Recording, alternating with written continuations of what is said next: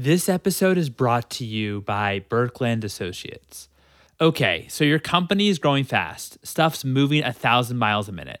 It's exciting, but all that speed without the right systems in place can hurt you at scale. Enter Birkland Associates. Fractional CFOs, bookkeepers, tax and people ops experts, Birkland helps you build the right systems that can keep up with your growth and can handle all the finance, accounting, tax, and hiring services that consumer startups need to scale. From ensuring your fundamentals are sound to making sure you're prepared for the next funding round, Birkland Associates gets consumer startups. For more information, head to birklandassociates.com, and you can check out their toolkits for startups as well. Link is in the show notes. Today's episode is also brought to you by Skillful. Skillful runs online immersive programs that helps launch and accelerate careers in business roles in tech. Join one of Skillful's upcoming cohorts to learn what you need to know and from who you need to know. Skillful recently released their Core Sprint for January. Their Core Sprint is great for business generalists, anyone looking to get into biz ops and build their SQL and problem-solving skills. They also have 2 additional sprints that will be dropping soon. Their strategic finance sprint for finance professionals looking to learn how to level up their experience for a strategic finance role, and their product strategy sprint for professionals who currently work cross-functionally with a product team, or if you want to understand how product strategy and business strategy intersect. No prior product experience is required. So early bird applications for their core sprint, that's the one geared towards business generalists, are now open. Use the exclusive code EARLYBIRD2021 if you apply before December 1st. Head to joinskillful.com. Also, it's located in the show notes before December 1st for access to an exclusive early bird pricing.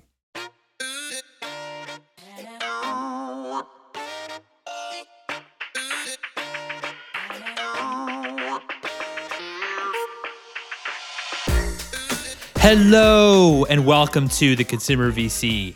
I am your host, Mike Gelb, and on this show, we talk about the world of venture capital and innovation in both consumer technology and consumer products. If you're enjoying this content, you could subscribe to my newsletter, theconsumervc.substack.com, to get each new episode and more consumer news delivered straight to your inbox. Our guest today is Brett Thomas, co-founder of CAVU Venture Partners. CAVU Venture Partners builds brands for a healthier world. Some of their investments include Whoop, Poppy, and Once Upon a Farm.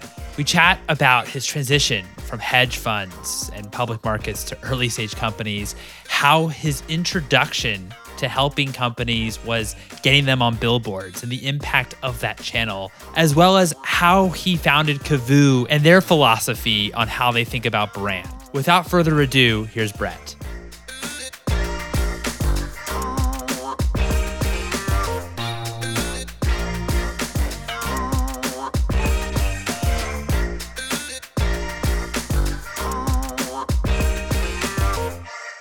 Brett, how are you doing today? Thanks so much for joining me on the show. I am very well. Thanks for having me. I'm excited to be here. So, want to start from the very beginning, Brett. What was your initial attraction to consumer brands? My initial attraction to consumer brands happened when I was a little kid. I used to go on adventures with my grandfather, who called himself a bathtub chemist. He was an entrepreneur and created an auto polish company. And I used to go to Kmart's and Targets with him on the weekends, and we'd spend hours in those stores, walking up and down an aisle, looking at different products, different packaging, him telling me how every invention comes from someone's problem. And it's funny how those, and even how packaging has to be beautiful to draw in the consumer. And I was a 7, 6, 8, 9-year-old boy at that time. And it's incredible how, I guess, osmosis or however it works, but it goes deep into the mind and the soul in some ways. And that was where kind of my passion for consumer brands, I think, initially started, if I go way back. That's amazing. I think when you go down the grocery store, I think that it's easy to forget that all of these brands are someone's ideas. And all of these brands are their own companies. And so I guess learning that and kind of realizing that from a very, very young age and just trying to understand, okay, what is this packaging differentiating on? That's really cool. So how did you end up to come in a career in finance? I think like most kids growing up and going to college, I had no idea what I wanted to be when I grew up. And I think the most practical major, and I literally checked it in the box, was finance. My understanding was, okay, I'll learn basic fundamental skills that, arguably probably should have been taught in high school as we talk about modernizing curriculum and what children and students should learn.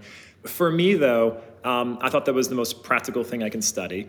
I couldn't say I was passionate about it, and I was kind of jealous of kids, not jealous, but really admired other kind of friends and students at the time who kind of knew what they wanted to be in college. I thought that was fascinating. But, everyone's path is different. I mean, I didn't start CAVU until I was 35. And so that was kind of the basic, simple answer. Also, I figured, finance was allowed to make money. And money gives you optionality and options in life. And it wasn't the right motivation, but that was my thinking when I was in college. And so when I graduated college, I took a job in a hedge fund. I'd be lying to you if I said I knew exactly what a hedge fund was at the time. But that was the buzz in the early, I'm dating myself now, but in the early 2000s when I was coming out of college. And, it's similar to how consulting was in the 90s when a lot of people wanted to go work at the big consulting firms. I think hedge funds had that allure and were the hot topic when I was coming out of college. And so I was very fortunate. I got a job at a firm called Scout Capital. Scout started with $5 million. The founders, Adam Weiss and James Crichton, were brilliant individuals, and they grew that to $9 billion before they shut down the firm in I think 2013, 2014. My journey started there. I was the sixth employee. It was probably the best training I could have ever asked for. It was hard. It was intense. It's everything that you read about. But it's one of those things where at the time I don't think I fully appreciated it, and I think it's like that high school teacher, your high school history teacher who was extra hard on you because they saw potential and maybe you didn't appreciate it. But when you go back to your high school reunion 10, 15 years later, you're like, oh, wow, thank you for pushing me and getting the most out of me. And, at the end of the day, it was a great training ground, but it wasn't my passion. You had a scorecard every day and you either made money or lost money. And for me, right before my 30th birthday, drawing back on more advice from my grandfather, who was obviously a very big part of, an influential part of my life. He always told me, if your job is not your passion, by the time you turn 30, you got to quit your job and go follow your passion. And that was advice, again, it's funny. I remember where I was when I got it. We were mushroom picking in Lodi, Ohio, which is outside of Cleveland, in the middle of nowhere. But those lessons and my attention span as a 10 or 11-year-old boy was probably pretty short. But I remember that, and he would always reiterate that. Make your job your passion and you'll be truly happy in life. And so I was about to turn 30. I knew picking stocks and investing stocks and trading was not necessarily my passion. It was a great way to make money, but that doesn't drive happiness or fulfillment. And so literally, right before my 30th birthday, I went in and gave my notice. I forgot about the 2-week notice part, so I actually left a week after my 30th birthday, but close enough. And I didn't know what I was going to do, but I did know that I wanted to be something in consumer brands. I wanted to build something tangible. And I was always admired people who built something from the ground up, tangible. And even when I was living in New York City at the time, and I live in Los Angeles today, even in New York City, as you're walking down the streets and you see every skyscraper or every store owner, business owner's shop, there's something tangible. That was kind of where I started to focus on consumer. It wasn't until about a year later where I had my kind of second inflection point, I feel, in my career and in life when I became a father for the first time. And that was obviously, as all parents know, it's the most amazing, most rewarding thing to become a parent. And one of the things I learned, and was kind of an aha moment for me, was when we started feeding our son. And watching my wife, and I give my wife Hillary a lot of credit because how she looked at the back of each label in terms of what ingredients we were giving to our child, making our own food, when she'd come home from work after a long day, and I'm sure it's the last thing she felt like doing. And then when we were bathing and putting lotions and shampoos, looking and making sure the ingredient list was proper and not anything that you wouldn't want on your body or in your body. And so that was my aha moment of, okay, there's a different way of parenting. That was the millennial mom. And, when I grew up in the Midwest in Ohio, my parents didn't look at the packaging and labels. That was... I was eating mac and cheese and chips and Coke. And it wasn't because they didn't care about me or my nutrition. We didn't know. And it was cheap. It was accessible, it was affordable, and it tasted pretty good. So that was a huge secular shift. And at this time, call it 2010, you start to see SoulCycle and group fitness and CrossFit starting to really get big. And that was my aha moment of kind of saying, okay, this health and wellness is a secular trend now, and it's starting to form. But eventually, it's going to become a way of life as the younger generations start to age up, and the baby boomers kind of age out. More and more focus on health and living a lifestyle that is making better health choices is going to be prevalent. And if you look at today, I mean, that was a thesis. Our thesis at CAVU was to and is to democratize healthy living for all humans. And I should say pets, because we also invest in pets. And pets are now part of the family, obviously. But that was something that we came up with a long, long time ago. And now, I mean, COVID accelerated significantly. But I really think it's starting to be a way of life, not just on the coast, but across the entire United States. No, I really appreciate you saying all that. I mean, it reminds me too, just of myself. You grew up on mac and cheese. I feel like I grew up on tortellini, just frozen tortellini like all the time. So totally hear you on that. Why, when you quit your job when you were 29 and formally left when you were 30, why didn't you think that, hey, I should maybe start a company myself and focus on one product instead of becoming an investor and maybe doing the transition from trading to early stage investing? It never actually really crossed my mind at that time. And my grandfather had started a company. From my standpoint, I think it was an easier transition having done investing. But what I don't really talk about a lot is from 2009 until I started CAVU in, call it mid to late 2015, that was part of my training ground. I spent almost 6 years meeting people, studying a category and industry, networking, meeting the who's who and the people who had had success in that industry before. And the way I looked at CAVU was, and the way we feel about CAVU and the way we want to build CAVU, and it's not something that we just want to be around for a few years. We want it to be an institution that can be around for, way past when I'm here, 30, 40, 50, 60 years down the road. We look at CAVU as a brand. And so I do feel like we did start a brand. But granted, it's finance and it's investing and it's venture, but we are very different in how we do things. We've started brands within CAVU before, but Waterloo being one of them, which is a sparkling water, and we've been very instrumental early in a brand called Poppy, and we're probably going to start another one here soon. That's something that it felt like an easier transition going from what I was doing in a hedge fund to then trying to understand a new category, new industry, and how it operates and works. No, totally. I appreciate that. How do you recommend for any aspiring investors that are listening, when you took those 6 years and you were meeting with entrepreneurs, you were studying the category, how did you approach studying like a new emerging category? It's trying to be a sponge. And again, I think it's like, homework you got in school. And if it was a topic you weren't interested in, it was a drag, right? Maybe you'd be reading the words, but you wouldn't really be understanding them or just kind of getting through it page by page and flipping through, maybe not even doing the homework, right? For when you're passionate about something and you have a genuine interest and it moves you and motivates you, I think reading and meeting as many people and talking to as many people as humanly possible is the way to go. Everyone there's a lot of people out there who want to feel like they're stuck in their jobs or their careers, and they want to make that shift and go follow their passion. And the problem is, where do you start? And I always believe in you just get going, right? Go ask someone to go to coffee. Go, send an email, a cold email to see if someone would give you 5 minutes to talk on the phone. You'd be surprised at how many people are open. And I think it's putting out that good energy in terms of helping new people coming in. It's like I get college seniors and juniors write me all the time asking about, consumer and VC. And I try to respond to as many of them as possible. Because I know when I was a student, that was very valuable to me to get a response and to get a 10-minute phone call with someone who could maybe give me some advice. But I think you just got to get started. It's objects in motion, kind of stay in motion.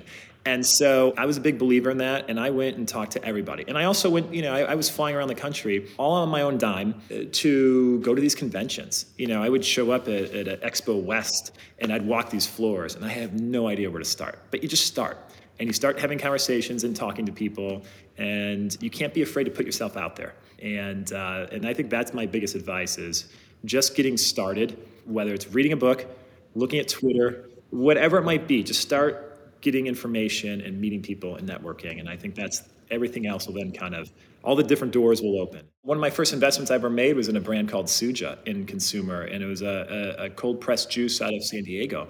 And they were using this new technology called HPP, high pressure processing. And it was very new to the market and it had a very short shelf life.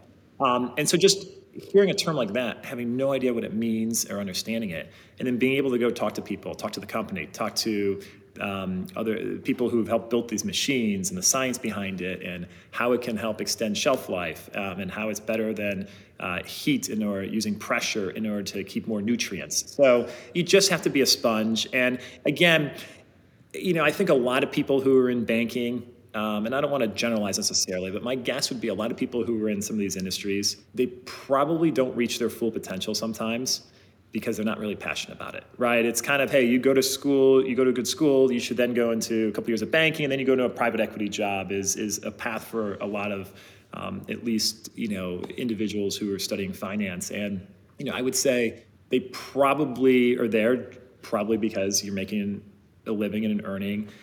I'd be curious to see how many of those people are actually passionate about, how many actually love banking. And I'm sure there's quite a few that do, but I think it's that passion, if I can reiterate anything, passion is everything. And if you're not passionate about the industry you're in or the career you're in, it's going to be harder, I think, to find success. Also, like during that period between Scout and CAVU, I presume you were angel investing. Was it tough, that transition of going from a hedge fund where you had kind of all the numbers and you're crunching all the numbers, where you're then investing in brands and there really aren't that many numbers, right? It's really kind of up in the air in a lot of the way, and you kind of have to believe the story of the brand a lot more. Was that a tough transition for you? Yes, but one of the best pieces of advice I got early on was always follow your gut.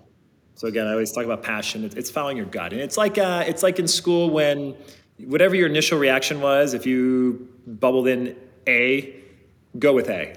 If you erase it and change your mind, and typically it was more times or not, your initial instinct was probably right, and then you second guess yourself and you go, no, it's not A, it's C, and then you erase it and fill it in, and it was actually A all along. And so it was really trust your gut.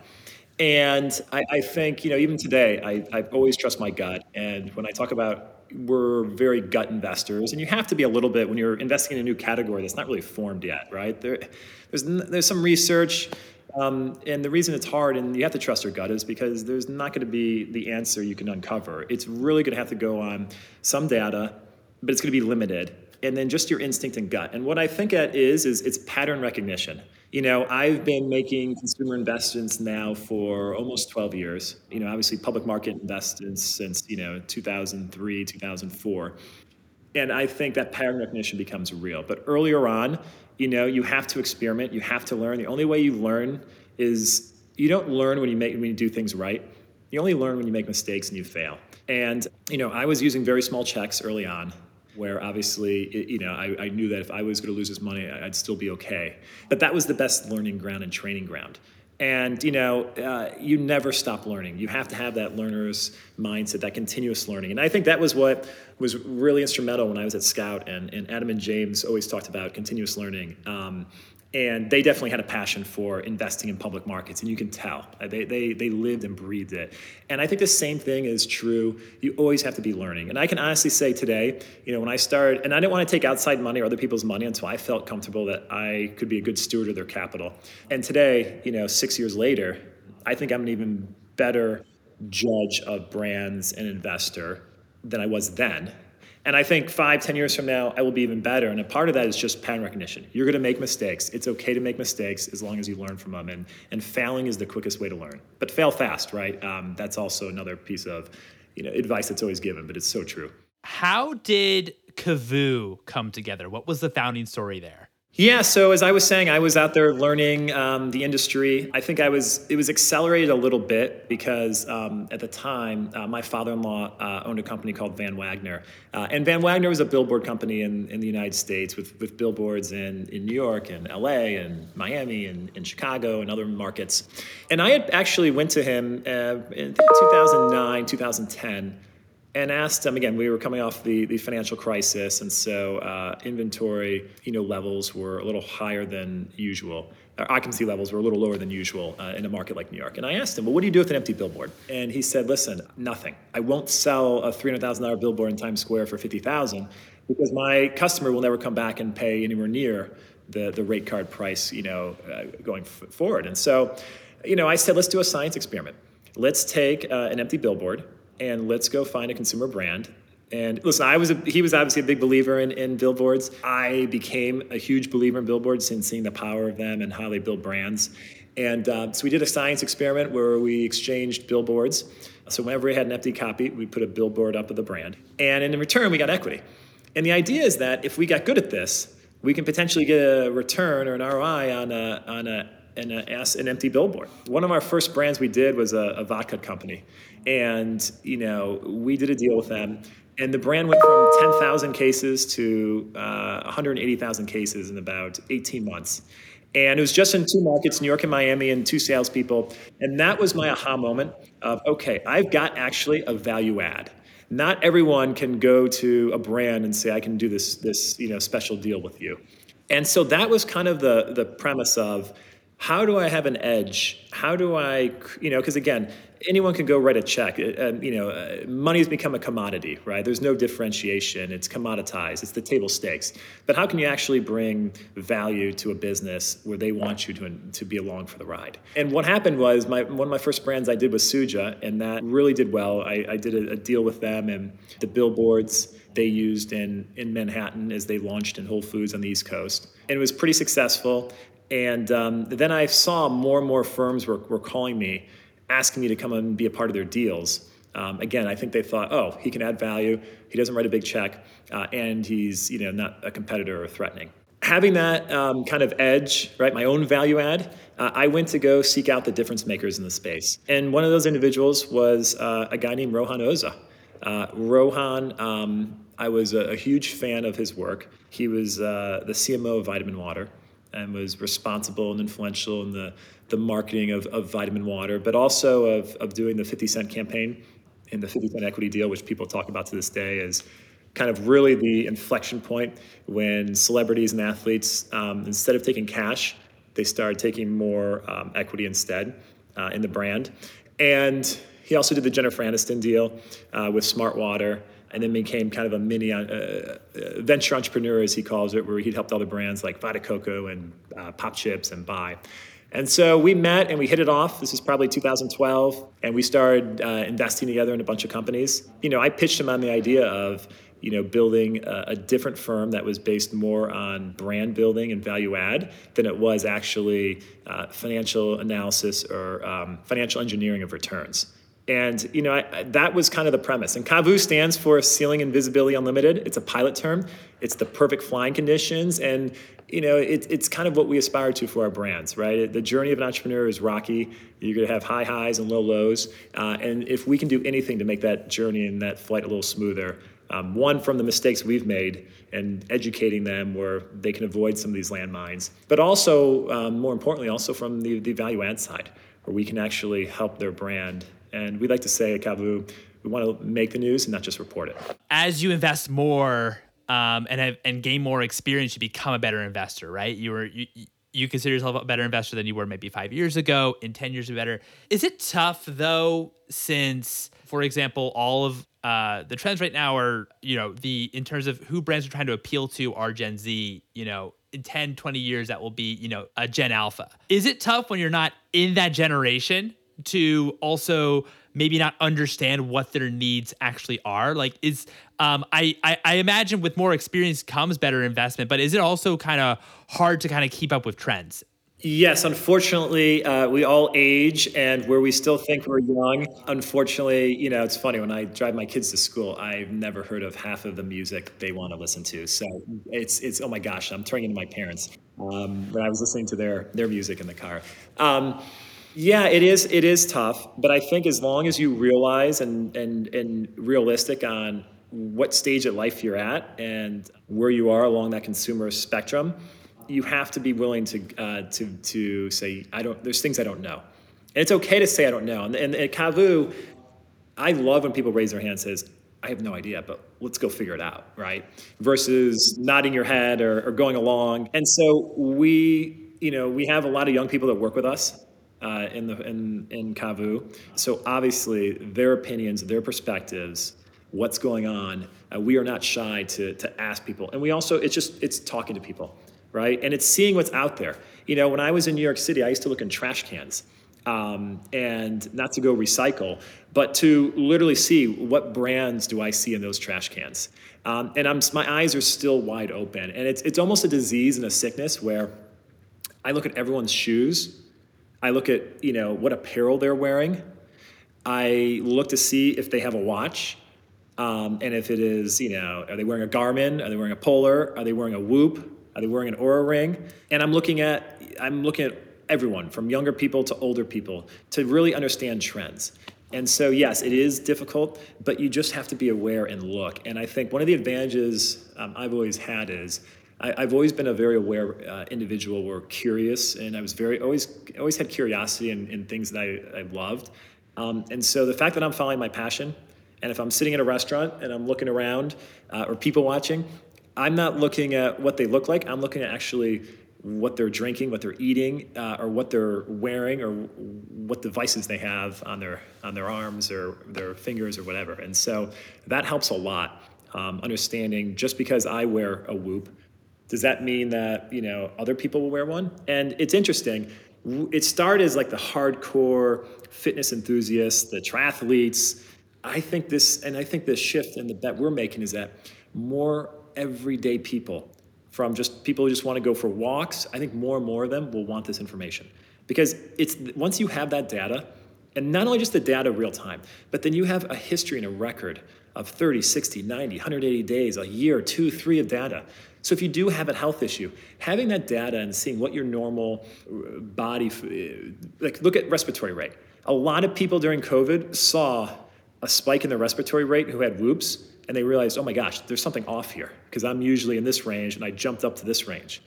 They went and got tested, and Will, the founder, has spoken about it, and we'll talk about it more probably, but a lot of people realized they had COVID just from seeing, when they woke up in the morning and looked at their data, right? And I think there's going to be more of that in time.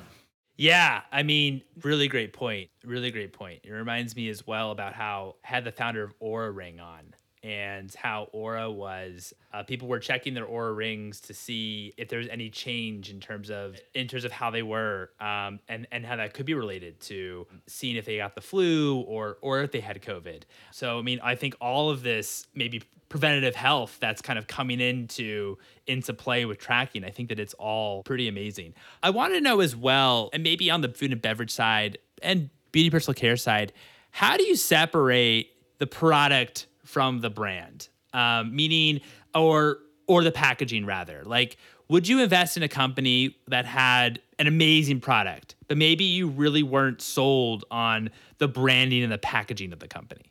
100%. That actually is the best type of company to find. Because if you can find that Ferrari engine, which would be a good product inside that wrapper, and they don't have Ferrari packaging, I go back to One Bar. I tasted a One Bar for the first time, and actually Rohan and I were right with each other, and we both tried at the same time.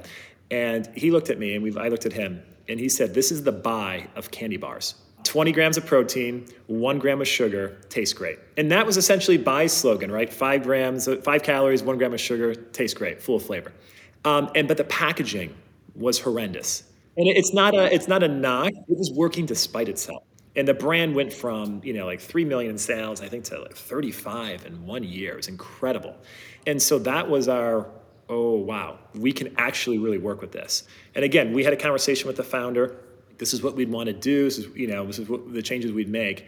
And then we went and changed that packaging. We did that internally. And so the One Bar that you see out there with the white package now, with the food it looks appetizing on it.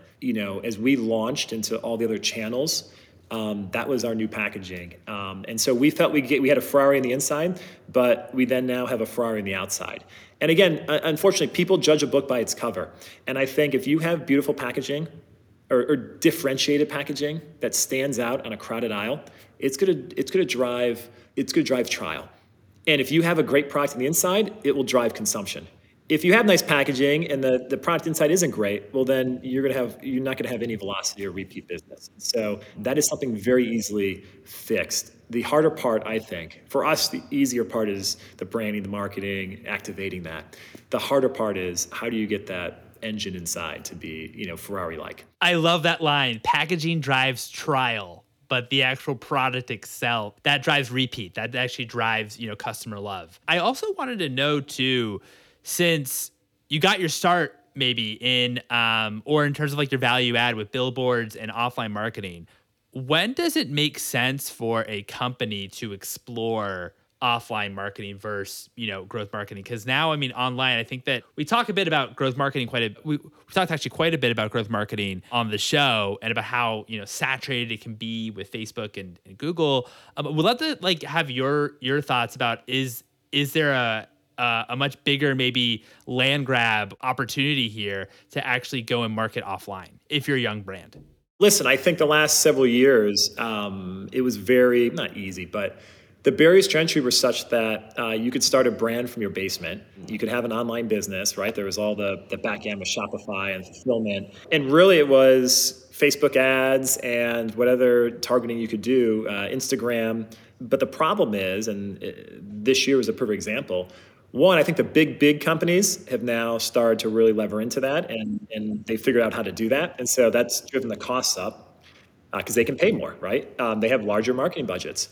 And again, that was what it used to be in the old days, where traditional Madison Avenue media was TV and radio, and and those were the barriers to entry originally because in that, like, unless you had multi-million-dollar marketing budgets, it was very hard to displace the incumbents. And with the invention of social media and digital ads and things of that nature, those barriers to entry got broken down where you don't need a multi-million-dollar Madison Avenue marketing budget in order to, get out to the consumer.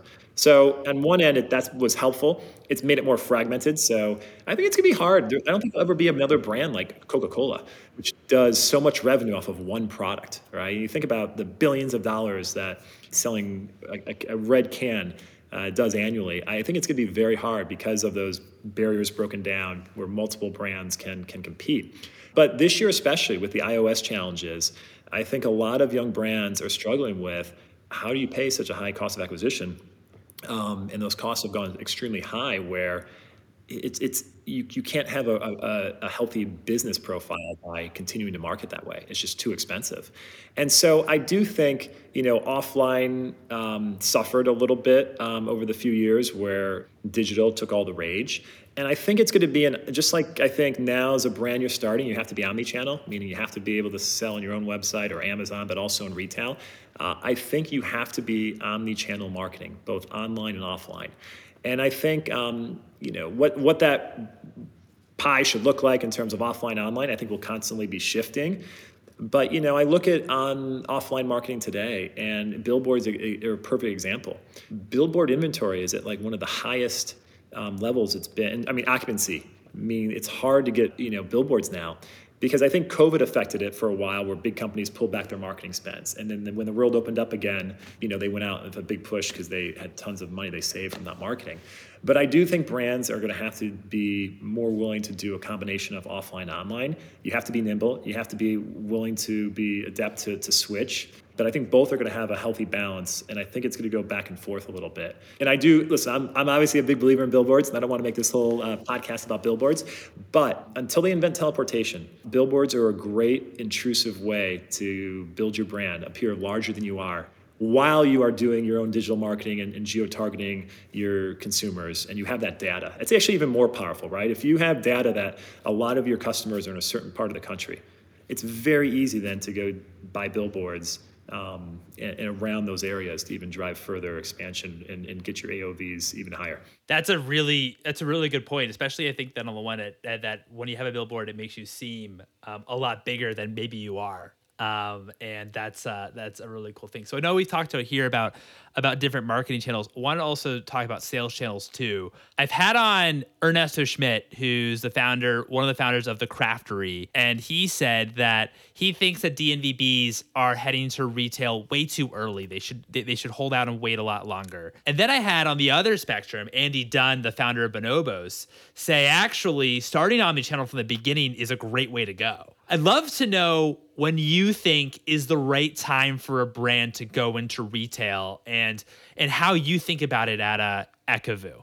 I think they're both right. I don't think there's a hard set in stone when this should happen. I think one of the advantages of online and selling products online, especially your own website, back in the old days, you kind of had to go, I think this is going to work. And then you sell into retail, and then it either worked or it sat there and collected dust. It's really cool. So Vital Proteins is a perfect example. You can launch and innovate new SKUs, and you have an audience that you can blast with emails saying this is our new launch of whatever SKU. You can see what the response is, and get feedback on it. And so then when you go to retail, and you have the data. And so I have a perfect example. We went to a retailer with Vital, and the buyer wanted to take 4 SKUs, and they weren't the best selling SKUs of Vital. They were actually like average SKUs and not the best. But again, you're getting into this new retail, you're excited. Okay, sure, the buyer knows their customer and their store better than anyone. Well, but we had all this data saying, no, these aren't the SKUs. So when it first went into that retailer, it struggled for the first 6 months. The velocities were low. And then had a meeting with the buyer, and they said, okay, let's switch out and they put in the top 4 SKUs. Guess what? It went like this. So I think the advantage of being able to test, to trial, to innovate online, see what works, what doesn't work. And if you have turns, if you turn online, you're probably going to turn at retail is kind of a fundamental. And I actually talked to someone the other day who actually said that to me, and I agree with it. For the most part, not a hard rule, but for the most part, if you have success online, you probably will have success in retail. And so if I were starting a brand today, and it depends on the category, I think you got to start off omnichannel. I'd probably start it with out of the gate a year, maybe 12, 18 months of online learning, making your mistakes online, because those are a lot easier to fix than if you go into nationwide Whole Foods, all doors, and then like you realize there's some type of, oh my gosh, like I need to do a recall, or there's something like this product isn't working on shelf. So I think the consumer being omnichannel, when you go into retail and you see a bunch of the same products, and you're the consumer, you don't know which one to pick, what do? You probably pick up your phone, and you probably go to Amazon, and you look to see reviews and ratings. And that helps drive trial, again, as a new consumer, by looking at what the internet tells you in terms of feedback and reviews. And so I don't think there's a right or wrong answer. I think you have to be omnichannel.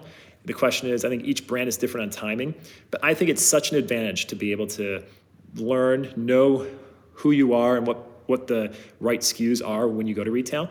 But I do also believe you got to go to retail. I don't think you can wait years and years and years. I think that shelf space is valuable.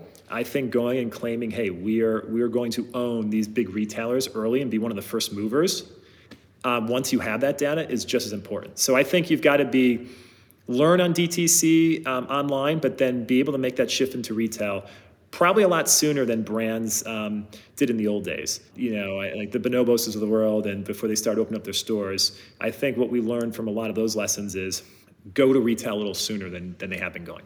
Got it. So, okay, that's helpful. So we start online, DNVB, of course, this is all dependent. There's no silver bullets here, but start off maybe D2C online only, and then eventually expand into retail, since you obviously know then you have a much better idea in terms of which products, which SKUs are actually performing.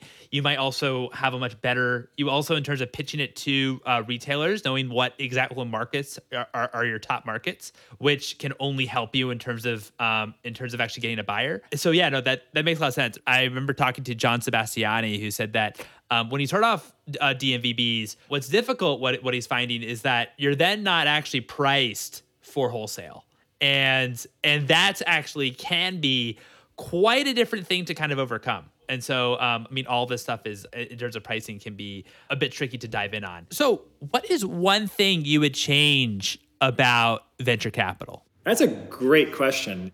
I would like to, it's interesting. I think venture capital within consumer, I feel like it's more sharp elbowed than if you look at tech investing, it's almost more clubby. Everyone wants to bring everyone into these deals. Maybe because the size of the check are that much larger. Maybe the risk is larger because the speed of the innovation cycle in tech. But you do see a lot more clubby type of deals where there's multiple firms going into one deal. And now that could be a good thing because you have plenty of partners to keep scaling. You get plenty of advice. You have a lot of smart people who can bring a ton of value. The more, the better, right? But you also don't want too many cooks in the kitchen, so you got to balance that. What I found, I think, in consumer is because the check sizes tend to be a little bit smaller, you tend to have, and again, from portfolio construction, right? It's very hard to have infinite amount of brands because you don't have the bandwidth. You can't give what you need to give to every brand if you have 10,000 companies. But I would like to see a little bit more of maybe group-led rounds. That was the biggest shock for me coming into kind of consumer VC was how sharp elbow, where it was kind of, oh, this person just did that round, so you can never do the next round because they can write bigger checks and more and more. I think the entrepreneur benefits. And, if there's someone that can add value to a business and the entrepreneur says, hey, I'd really like to let them involve in the round, even if we're leading the round. Yes, we want to write bigger check sizes too and be able to put more in, especially in a brand we believe in and we see the path. But we think having a little bit smaller piece of that pie by bringing in, now it can't just be a check for the sake of a check, but if it's actually value add and someone that can actually help with one of our weaknesses or can be complementary to the company or to the founder in terms of skill sets, we want them in all day long because that just helps give you an extra insurance policy and increases the odds and chances of success. So that's been the biggest kind of, I was surprised by coming into the industry. But it's funny because coming from a hedge fund background, that doesn't exist. It's, that's more, cutthroat and winner take all. But it's interesting the disparity you see between tech and consumer a little bit. It's usually one firm leads the whole thing. Maybe there's some small people who come in, right? Smaller checks that come in. We're in tech, and I think it's probably because the rounds are a lot larger and maybe a little bit more riskier at times. You have multiple firms that are in those deals, and they work well together. No, totally. And I think also in tech, you might have a different firm lead, the next round, right? It's usually not, if you have the seed, probably it's going to be a different firm that leads the A, where in consumer, that's not as much the case because, and also it's tricky because, making the money work because the outcomes typically in consumer just aren't as large as Yes. as tech. So it's hard to find a snowflake-like return probably in consumer or Coinbase, right?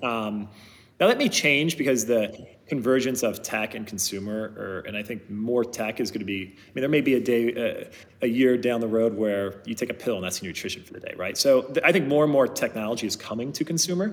So I think that could change. But again, as a founder, and the flip side, and I know I'm talking out both sides of my mouth now, but there is something about having that continuity of, hey, I have a partner that I love, that's working great. They provide all the value in the world. Why do I want to go disrupt that and bring in, another group when you have a really good working chemistry and good board dynamics and all those things that make a healthy business? And tech seems to figure it out, right? So, I've had founders say, well, why would I want anyone else if I love you guys? Why would I upset that and change that dynamic, right? And conversely, if it's a bad situation, where it's not going well, or maybe there's multiple firms in there and they don't have the same vision, that can also detract from a company. So, what's one book that inspired you personally and one book that inspired you professionally? I would say it's funny, and I've done a lot of reading recently, and it's hard to pinpoint one. I think professionally, I'd love to say the Steve Jobs book, but obviously that did. But I think more recently was the Steven Schwartzman book from a professional standpoint. And I think one of the biggest takeaways I saw was that, there's always that expression, time kills deals, and you've got to move with an intensity, but also a purpose. And, reading the story about how they pushed to get their fund closed, the last anchor investor in, and they did on that Friday. And then that next Monday was, Black October, the big stock market crash. And he said, it's quite frankly, if we had waited and didn't move with speed and tenacity to get that closed, he doesn't know if Blackstone would be what it is today, because they wouldn't have gotten that. Because the whole market, right? That was the whole, market crash. He doesn't think that, at least he thought, like, he doesn't know if Blackstone would be what it is today. And you just think about that, and no problem, we'll handle it tomorrow. And it's just, those are things out of your control, and you never know. And that was really profound on me in terms of that whole book, but especially that part of his life, where if they had waited an extra day, he may not be who he is today, and Blackstone may not have ever become what they've become today. And I just find that just fascinating and striking, just that you can never delay things when you have an opportunity to move with a quicker, swifter pace. That's amazing. I appreciate the reason why always, if you can do something today, do it today. Don't wait until tomorrow, what tomorrow will bring. And that's true in all things, right? That's true in relationships, and calling your parents and telling them you love them, or calling that friend that you haven't spoken to in a while, because you never know. And I think that is not just in business, but it's in personal life as well. Totally. Well, you are very original, Brett. You're the first person to bring up this book on the podcast. So excited to add it to our reading list and put your name next to it. My final question to you is, what's one piece of advice that you have for founders? I've said it today, I'll multiple times. Follow your passion. So just don't go start a company because, that's the cool thing to do. I don't need to go to college. I'll go start a company and be an entrepreneur. You have to be passionate about being an entrepreneur. It is not a hobby. You have to be maniacal about it. You have to be all in. You have to live, breathe, and eat it. And so if you have that, then I think the biggest piece of advice I'd give to founders are, don't get too high when things go well. You should absolutely celebrate the small wins, because you have to, right? But also, I think more importantly, don't get too low when things go wrong. Things are going to go wrong left, right, and center all the time. And being able to look at situations and take a deep breath and say, okay, we got this. Let's figure this out, is probably the biggest piece of advice I can give to entrepreneurs.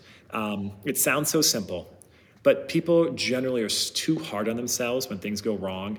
And that just creates inaction, in my opinion, because you start to create this anxiety within about a problem, and it becomes a lot larger the harder you take it, I feel like. And I feel like that prevents prevents you from taking action sooner, versus have a pity party for a few hours, fine, right? Wake up the next day and go figure it out. And, I failed many times in life. And yes, I felt sorry for myself when it happened, or I made a mistake. I got up the next day and said, okay, I'm gonna go figure this out. And that is the biggest piece of advice I can give to any founder. It is going to be hard. It is tough. It's not just about making money at the end of the big pot of gold at the end of the rainbow.